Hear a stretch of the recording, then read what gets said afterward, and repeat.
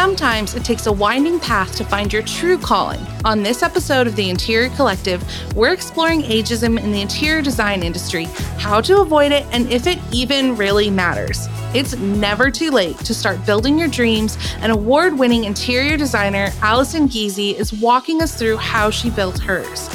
In a world where everything feels fresh and young on Instagram, it can feel like starting a career in interior design in your 40s or 50s is totally out of the question. But today's guest, Alison Giese, found her passion for design after 2 major career changes, and we're exploring your options to not only break into the interior design industry later in your career, but also create a sustainable, thoughtful business with longevity. Based in San Antonio, Alison Giese Interiors has projects ranging from coast to coast. Her work has been featured in national and regional publications, and Alison was selected as one of the top 100 interior designers in the Washington, D.C. area. Alison's aesthetic is greatly influenced by her travels and experiences. From shopping trips to the Mexican artisan markets as a college student, studying in Europe, and living in Brazil, her background has cultivated her ability to create a sense of place with unique and worldly elements. Welcome, Alison. I am so excited to have you with us here today on the Interior Collective, and I'm so honored by your candor and willingness to discuss today's topic of finding your journey a little later in your career as an interior designer. Welcome to the show. Thank you so much. I'm so excited to be here. I would love to kick things off with talking about your backstory. What roles did you have before you found your calling as an interior designer? Yeah, so I came out of undergrad with a Bachelor of Science in Nutrition, and I went straight into medical sales out of school. Did that for about 5 years. Loved the people part of it, hated the sales part of it. That doesn't go so well when you're a medical sales rep. So really did a huge pivot and went to law school and graduated, did all that, got married. We moved out of state. And at that point, I was like, am I going to take the Texas bar even though I don't really live there anymore? So in the meantime, I became a barista at a coffee shop and shortly thereafter became a mother. So that is a very overachieving start story. I don't think all of us can say that we started nutrition, then got a law degree, and then decided to become an interior designer. However, Clara, who was on season 1, actually had a very similar path. She just skipped the nutrition part of it and also the barista part, I believe. What was your thought process at the point of becoming a new mom? Where were you exactly in that? Were you still considering law at the time, or had you already moved on to coffee shops? Well, the short of it is that I didn't really know at that point that design existed as a career. So it was really just a focus as a mom. I was not interested in pursuing a law degree or in the state that we had, a law practice in the state that we had moved to. So it was really just kind of learning how to be a mom at that point. What steps in your journey do you think started to lead you to interior design? Because none of that really sounds very design-ish. So what kind of shifted that focus? Yeah, well, I have always been a homemaker in the sense of I've always loved decorating our home and I've always been exposed to that. So that was always kind of, I think the seed was there. Design really kicked off for me when we moved to Brazil. And it was quite isolating at first. I was in an American community, but I didn't speak the language and had a brand new baby. So I was at home a lot. So a friend of mine referred me to an interior design blog. And we all know Erica Powell. And she was one of the first interior design blogs. And I just, my friend said, I think you'll really, really get into this. And she's a really great, talks about some really amazing things with home decorating and design. And so I jumped into that and it was like, whoa, wait a minute. People do this for a living. This isn't just like, wealthy housewives doing this for their friends. So that really just set the ball rolling for me that, wait a minute, this can be a career. Let me gather some more information on this. So at this point, you've had 2 careers really, and you have a new family. What steps from finding these design blogs did you take to really start making it into a business? At that point, it was really just about soaking it up and learning as much about design as possible. I mean, I knew that I had, grown up like decorating my room and my mom decorated, but I I didn't know the technicality of it. I didn't even know the technicality existed. So I really started to absorb that. We had also done some remodeling in our first home in Houston after we got married. So I had dabbled a little bit in that and loved it. Probably should have been a sign at that point that I should have gone into design when I was doing that a lot more than studying for law school. But really and truly, it was just soaking up the atmosphere in Brazil. Brazil's a really, really cool design kind of amalgam because there's a lot of mid-century modern going on there, but then there's a lot of kind of the colonial influence from Portugal. So they just really have a vibe happening. So I was really, really soaking that up and not focusing so much on how can I make this a business? Because we had really, we were still having babies and young family and all that. So it was just the learning time for me. And how long were you in Brazil? 5 years. Oh, wow. That's amazing. So when you left Brazil and you came back, is that where you established roots in San Antonio? That's when we moved back. We moved to Virginia. My husband's in government. They were kind of like, you got to do some time near the flagpole, which is, DC. So we moved into Northern Virginia. And at that point, I had a 6-week-old baby. So I still wasn't really thinking business, but I was starting to lay the groundwork of, okay, do I want to go get some education in this?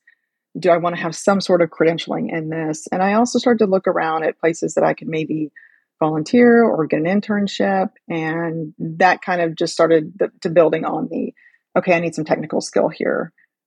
So talk to me about that technical skill side of things. I know a lot of people are seeing young interior designers who say that they're self-taught or just graduated from design school. At this point in your journey, how seriously are you taking the concept of some sort of accreditation?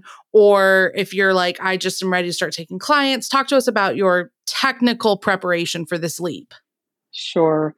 I think because I had so much education in front of me, I felt like I needed something to hang on the wall, some sort of piece of paper that said, I've got some cred to do this. However, I did not want to go back to school for 4 years. And most of the people that I, admired, or at least a handful of designers that I had seen who were successful, at least kind of in the celebrity realm, did not have that technical background. So I, tried to get hired as an intern, but they all, even like unpaid internships, they all wanted CAD, SketchUp, those things. After I did do just a certification course in interior decorating at a community college, I did take a SketchUp course, but SketchUp is one of those things that I feel like you need to be doing that every day. You need to be building that skill set, and it really needs to be your focus. And I couldn't do that. I couldn't do that, have a small family, start to put feelers out, to do projects, and try to learn to draw there. So it very quickly became, okay, I need to focus on being kind of like the business owner and the lead creative, and I can outsource this technical stuff for people who are doing it all the time and doing it much better. I love that. I am a firm believer in outsourcing and that you should be doing the things in your business that someone is actually paying you to do. And believe it or not, people are not paying you to be doing the SketchUp or CAD drawings. They want your design vision and your process, not those super technical elements.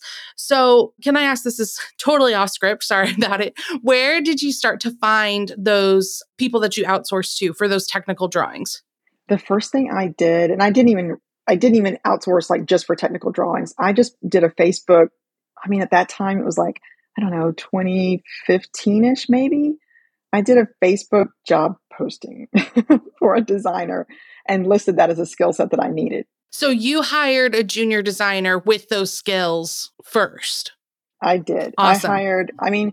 She had actually, I would say she was a senior level designer. She had come from a partnership, out of the country. So she was very familiar, she was formally trained, very familiar with the process and all the technical things. In her partnership, it was my understanding that she didn't do the business side. She didn't do most of the client facing things. So I was like, this is great. You can do the technical stuff. I'll be the client facing aspect of it. So at this point, you've moved back, you have super young babies, actually.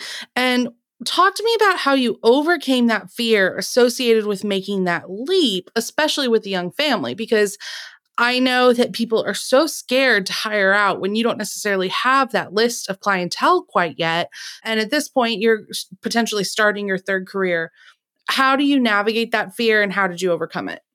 It was a sink or swim situation, honestly, because I got my first whole home project and I knew I couldn't do it on my own. And the fear of failing on that and not looking like I had my, what together to a client was worse than the fear of paying someone to help me. So I just jumped in and said, I've got to do this. I have heard from our listeners that they feel immense pressure in this industry to be young and successful as an interior designer. Do you feel that pressure? I do feel that pressure, but I don't know that that is legitimately the landscape. And I'm so glad you asked this because what we perceive is not necessarily what's true. I am certainly subject to, I think it's the worst on social media because that is a platform that, a younger generation grew up with. They're very comfortable with it in general. It already kind of sets, people in my generation a little bit further back. It's a little bit more intimidating. Mm-hmm. So it does feel like everyone on there is very young. But what was the follow-up question? Sorry. No, it's okay. I'm just wondering if you feel that pressure. Like I so appreciate that you say that you feel it and you know it's there, but you're also like it's self-induced, to be honest. Yeah. So talk to me about how you feel like that doesn't actually matter all that much. I think what matters more is standing in the space of where we are and acknowledging that, I'm not, top 40 under 40, but what I do have is crazy life experience. And that applies in every scenario with a client project. In all cases, we are trying to improve people's lives through functionality and beauty in their home. And, now that I am where I am in my life, I can work with someone who has babies and say, okay, well, this was my experience going through that with my children. Maybe we need to think about kind of the next stage. We're not, unless you want to design specifically to stay in this point, and then we'll, transfer that when they get older. I think the experience is really a bonus that we bring to the table. And I think we're just scared to. And when I say we, I think, people of my generation that maybe feel a little bit of just intimidation at all of the youth out there. We forget what we actually have in spades, which is the experience. I completely agree. I think that so much of that pressure comes from social media. And as you said, naturally, a younger generation grew up with social media that just innately includes a slight advantage in marketing their business and putting out that young and successful persona. Mm-hmm. I'd love to talk to you about how you've tackled your social media marketing efforts because I think you do it so well. So explain to me how that came to fruition. You've been doing Instagram really since you started and you have seen that the power of what that holds. And you've totally held your own in this younger, successful persona of Instagram. What does your social media plan really look like and how are you managing it with your business? Oh gosh, I wish I had a bigger plan. Let me just start by saying, I think that this is really a generalization, but I think my generation does get a little intimidated just by the technicality of it, whether it be the size of the device, the apps that you use to create content. I am grateful that that doesn't intimidate me. In fact, it's interesting to me. I usually have a really clear vision, if not a big plan. I have a vision individually about what I want to say or what I want to convey and the feeling I want to convey. So it's really cool to me that we have access to conveying that almost like in a producer director role. We can take music and your words and imagery and build this, aesthetic basically. So that is interesting and fun to me. And I do think that makes it easier for me. But I still suffer the pitfalls of, oh my God, I don't feel like creating content today. I don't have an Insta husband following me around with a camera to get my best angles. Like I'm not in the mood. I've got client work that is definitely a priority. So the content creation is certainly overwhelming. But when I've got my game on and I can create the content, I actually don't mind it so much. Do you hire out your social media and is it managed by someone else and is that person in-house or contract? This is the first year that I have actually hired someone to help me with social media. I have always done it myself, Wow. and it feels like a business baby. So it is really hard to let go. But I did just take a step back this year and realize also the kind of mental health aspects that it was having on me, not just the pressure to post so much and create content, but just the pressure of kind of being on the app, which you inherently are if you're doing your own social media. So I did hire out a company to be consistent with my posting. We do some content strategy and kind of big picture outlook, but I'm still, the person creating the videos and like sending them their way and saying, "Hey, can you put this together in a reel?" Or sometimes I have an idea for a reel and I'll be like, "Okay, I'm going to put this together. Can you put it to music or something?" So it's a little bit of both, but I still have my hand very much in that pot. The concept of Instagram and TikTok and Pinterest can feel super overwhelming to someone coming from a different career in their 40s, especially someone who is in something like nutrition or law. How necessary do you feel focusing on social media really is to your business now that you've lived through it? I think it really goes to what your business goals are. If you need to build a brand, if you need brand exposure, then I think social media is probably the necessary evil. There's no way around that. But if you're, just cool with like, "Hey, I'm going to fly under the radar and really have a successful business. I don't need partnerships or brand awareness or all that. I just need to have a good reputation in my field, and my ideal clients aren't necessarily on Pinterest or TikTok or Instagram," then it might not be the best use of resources. That's still coming full circle for me because I am still figuring out what success means to me. I've done the social media part. I'll probably continue to do it, but I put less mental weight on it, certainly. That Mm. if I haven't grown to the point that I, feel like I should be on follower numbers or engagement numbers or anything like that, it's not a reflection on the success of my business. As Instagram continues to evolve, and I know this season we're going to do a dedicated social media episode. I just want to say that I feel that so deeply, and coming to a place where you can really understand what your goals are with social media, whether that is to convert clients or to be really honest and say, I do want a big following. I think it's really important to not only look back at that decision and what that goal is and reevaluate that goal on a fairly regular basis, because you might initially say it's just to book clients. And after you've put all of this time and energy and resources into creating content for 6 months and you feel you haven't grown a lot and it makes you feel a certain way, that's when you might need to look back at your original goals and remind yourself that, hey, you did book 2 clients over that 6 months because they found you on Instagram, even if you didn't grow exponentially with your number of followers or engagement. So I really Yeah. appreciate you sharing that journey that you're going on because I am absolutely living through that as well. One of the first impressions prospective clients have of your brand is your website. If you don't have a strong online presence to show off your work, though, you're losing out on potential clients. IDECO Studio offers a selection of limited edition website templates designed specifically for interior designers just like you. If you're looking for a more hands-off experience, you can add on implementation and professional copywriting, and we'll have your new website up and running within a few short weeks. Visit ideco.studio to choose your favorite before it sells out. Earlier in our convo, you mentioned something that I think is so important to those listening who are thinking about either jumping careers or starting a career in interior design later in life. You were talking about how you have a specific skill set that these younger, super successful designers don't have, and that is life experience.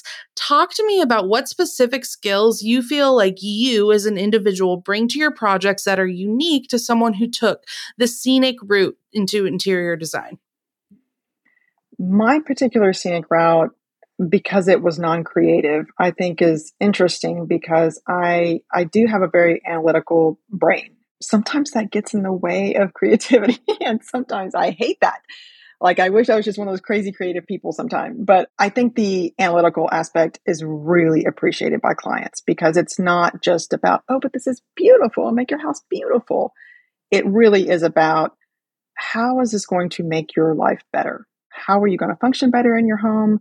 How is it going to make you feel better in your home? And that's as much analytical as it is, creative. Um, I think there probably is a part of me that was born litigator. At least I think that's part of how I ended up at law school, is because my dad used to always say, you need to be a lawyer. You need to be a lawyer. And I think it's because I argue really well.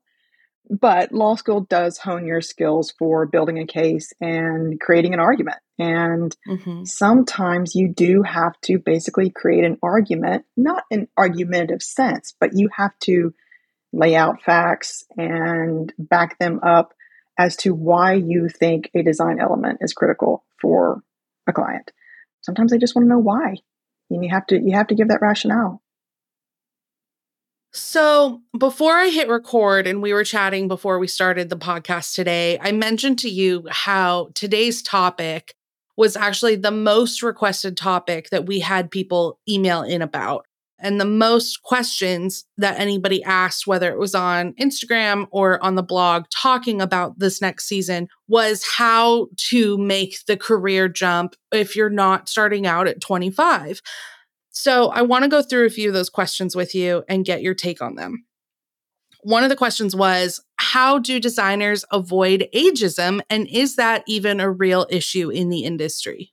I can't say I've been called a boomer designer. I think it's more less the ageism outright as it is the glorification of youth and this appearance that the younger you are and the more successful you are, the better. I think it's really part of a bigger, American obsession with youth and beauty that ties into that. However, I do think that we combat it by, again, just really embracing where we are in life and not trying to be something that we aren't. For me, that means not putting filters on my Instagram videos, even on days when I'm like, oh my goodness, I really don't want to post this in its raw form.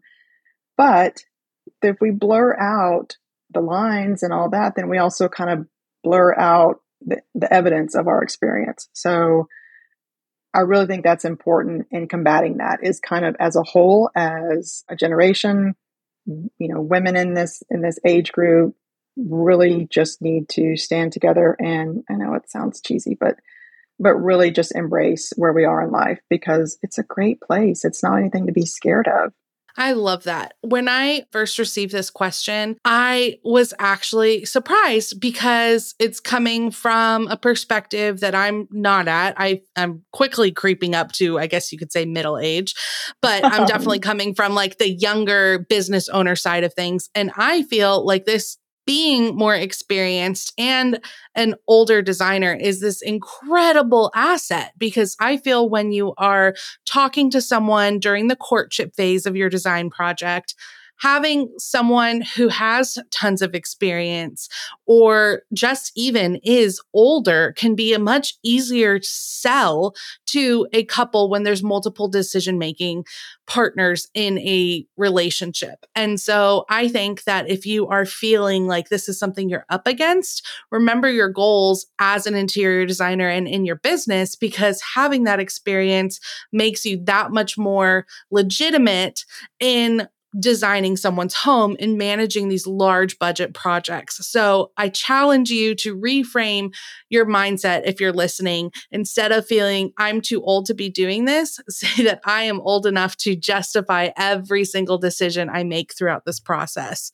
And that also goes on the flip side. If you're feeling like you're faced with some ageism in the industry, ask yourself, is that because it's what you're seeing on social media? And is that because you're comparing yourself to an influencer where that is possibly more susceptible to that younger, more beautiful look that Alison's talking about? And if you really are focused on what your goals are as an interior designer, I think your age can be one of your biggest selling points. Yeah, I completely agree. Yeah. It feels like the design world is all about being young and fresh with new perspectives. Someone asked, how do you stay so relevant, Alison, while maintaining your distinguished and established point of view? I was thinking about this the other day because, people have a hard time, I think, determining their personal style when it really is there. It's hard to latch onto. there are things that you have always loved and probably find yourself going back to. And that's like your core style. That's your core aesthetic. That's what you love. But for me, I also love pop culture and music and art and fashion, and I keep up on that just kind of as for fun. But I do think it helps you keep on the pulse of, what's trending, what's fresh, what's going on, just observing. It doesn't mean that you have to incorporate all of that into your work, but I just try to loop a vein of that into what is my core aesthetic. And then I usually have a good marriage between feeling fresh and feeling true to my work. So, the last question that was submitted for you, someone was saying that it feels like designers need to have partnerships or launch an e-commerce website to have an upward trajectory in their career. Do you agree with this? And what do you realistically think a long career for the average interior designer looks like? I think that also is one of those things that we see a lot of it on social media. We see, everyone has partners, not everyone.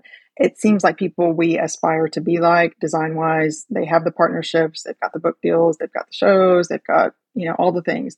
So I think we perceive it as being that's the way, establish a brand and that's the way to have longevity. I don't necessarily think that that's the only recipe. For me, it's about establishing relationships with architects, builders, professionals who I admire their work and really kind of creating that core creative community. I mean, these are brilliant people that I want to work with. And those are people that are not going to go by the wayside. Those are relationships that are going to be there. You establish your cred and you do a good job with those people that refer you, and you'll keep having work because, good design doesn't grow old. That to me feels like something that's authentic and sustainable for a long-term career. I love that. Thank you for sharing that. I know you have a really amazing partnership. You design gorgeous cabinetry with unique kitchens and baths. And every project you roll out with them, I'm just like, okay, we need to redesign our house because I want it to look exactly like one of Alison's houses. Thank you. Alison, what are you most proud of about your business? Gosh, I was thinking about this, and this might be personal, but the last 2 years have been so crazy for everyone. But my husband got orders that we were moving to Texas, which was so fantastic. That was like February, right after lockdowns, or right as lockdowns were starting to happen, especially in Virginia. We got word that we were moving, so that was fantastic. But, so we moved cross state, in the middle of a pandemic. I lost my mother to suicide, so that was devastating. So I'm proud of sorry, my voice is shaking. I am proud of just being here. And sorry, Anastasia. No, don't be sorry. I'm so sorry. Wow, that hit me out of nowhere. I cry on every episode, so don't worry. Jeez. So I think a lot of people would have just been like, whoa, Jesus. Maybe this is time to take a step back. So I am proud of just kind of standing tall and staying here, but also the fact that we are so scrappy in AGI. I have no formal business training prior to this. I have no formal design training prior to this. So everything has been learn from experience, kind of recreate the wheel kind of thing. And I just think there's something to be said for that. And we're still here, and we're profitable, and we're doing pretty dang well. That's amazing. It's amazing to watch your business grow and your team thrive, and you're obviously juggling so much. Thank you for sharing that, Alison. Going from a traditional 9-to-5 job or close to it before to running an interior design studio at all hours of the day can be a huge transition for both yourself and your family. How did you set boundaries, and how do you set boundaries with your clients to proactively control your schedule, both professionally and personally? We do try to lay that groundwork right from the beginning. We have bought the ID code templates. I'm so grateful for those, whether it be investment guide and email templates. So we do communicate that. Please communicate to us, through email, not text. However, that does still infiltrate our life. There are still things that clients will text us about, but what we pretty much go by is just because you receive a text doesn't mean you have to answer it. It's certainly not right away. So that's kind of, that aspect of it. The other part of, blurring the lines between personal and work is harder because I do still office at home a lot.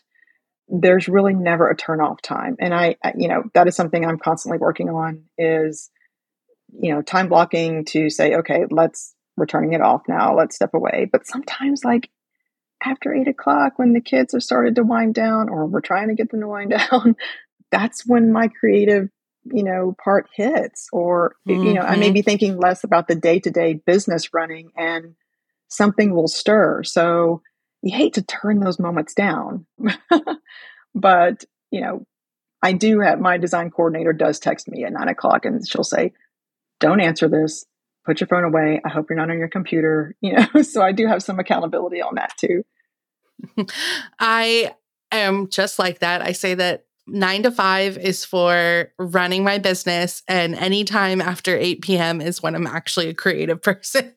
Yeah. And so I definitely feel that. Alison, how old are your girls? My oldest is 15. She'll be driving next year. Middle's 12 and baby is 9. Wow. So you have like a busy household of girls and you are still balancing it all. And I feel like you're such an involved parent, which I admire so, so, so much. But to hear that you've been able to set those boundaries while also not really compromising on your creative process and how you actually like to manage jobs is really, really inspirational for me. So thank you for going into that a little more detailed. You had mentioned in our pre-interview discussion that you had an overwhelming response from your community on Instagram and elsewhere as you shared your late bloomer status. What advice do you have for those listening who are considering taking this leap? I would say make a plan. When I was in medical sales, I literally came home one day, told Ben, my at that time boyfriend, that I just didn't think I wanted to do sales anymore. And he's like, well, you could go to law school. I turned around and I quit and I applied to law school. I don't recommend that. I would say develop an exit strategy, whether that be 6 months, a year, figure out, maybe start taking some side gigs and doing some things, doing some side hustles and design, see if it's really what you think it is before just taking the plunge. But if you feel that burn there, that is your heart, your soul, your body telling you that something is there. I would definitely follow that, but I would do it with sort of like a reverence to, that it's not easy. It is not easy. So map out a plan and then go for it. So let's say someone's planning this and maybe they have been a stay-at-home mom and their kids are leaving for college and they're getting ready to step back into the workforce in the sense of having their own business, or they're ready to change careers. You mentioned having the opportunity to maybe like test the waters a little bit and have an exit plan.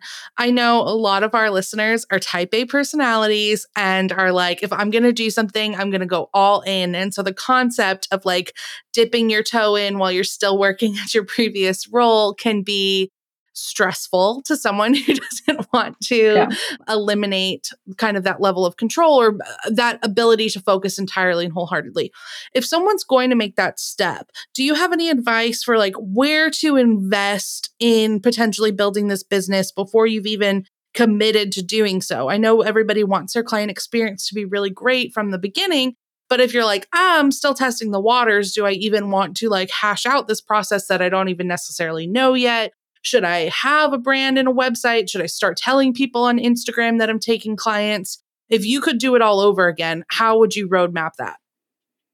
The only thing I would probably change in my journey is to try harder to work for another interior designer so that I could have seen the inner workings of the business. That has been, our process continues to evolve. And I think that is probably the case for a lot of particularly small design firms, is that you're constantly evolving your process. You're constantly learning from every client and every project. But I still think it would have been hugely beneficial to have seen the inner workings. And while you see that, you probably also see how much do they devote to marketing?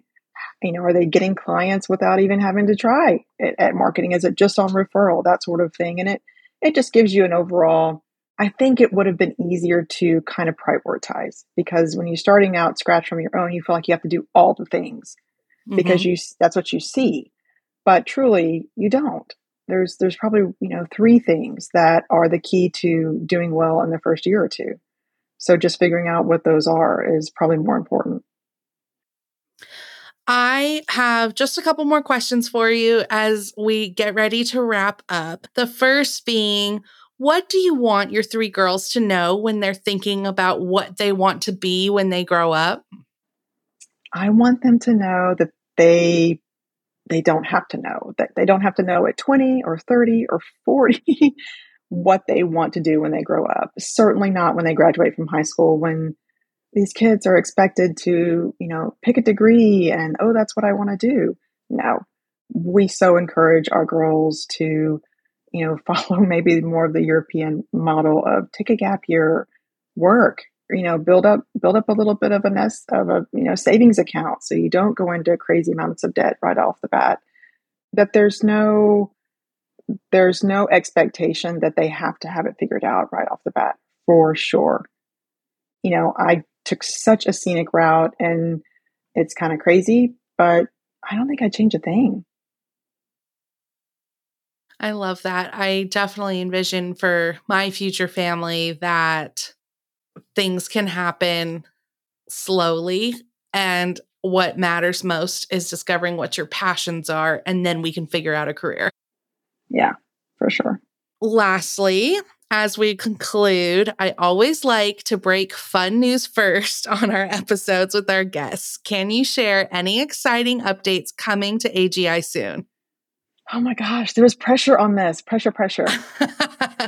Probably, it's not like a press release kind of thing, but we've got some crazy cool new builds we're working on with an architect here in San Antonio. And I'm just so, so grateful to have been pulled in on a referral. And the collaborative process has just been like mind blowing. So super excited about that. One of them is a lake house. So, really flexing kind of a retro vibe with it. And it's just so fun.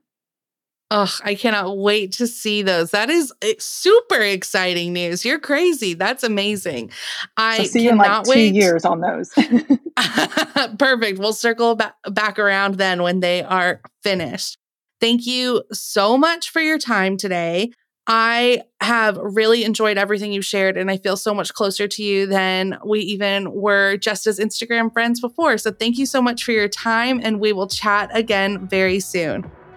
Wonderful. Thank you so much for having me.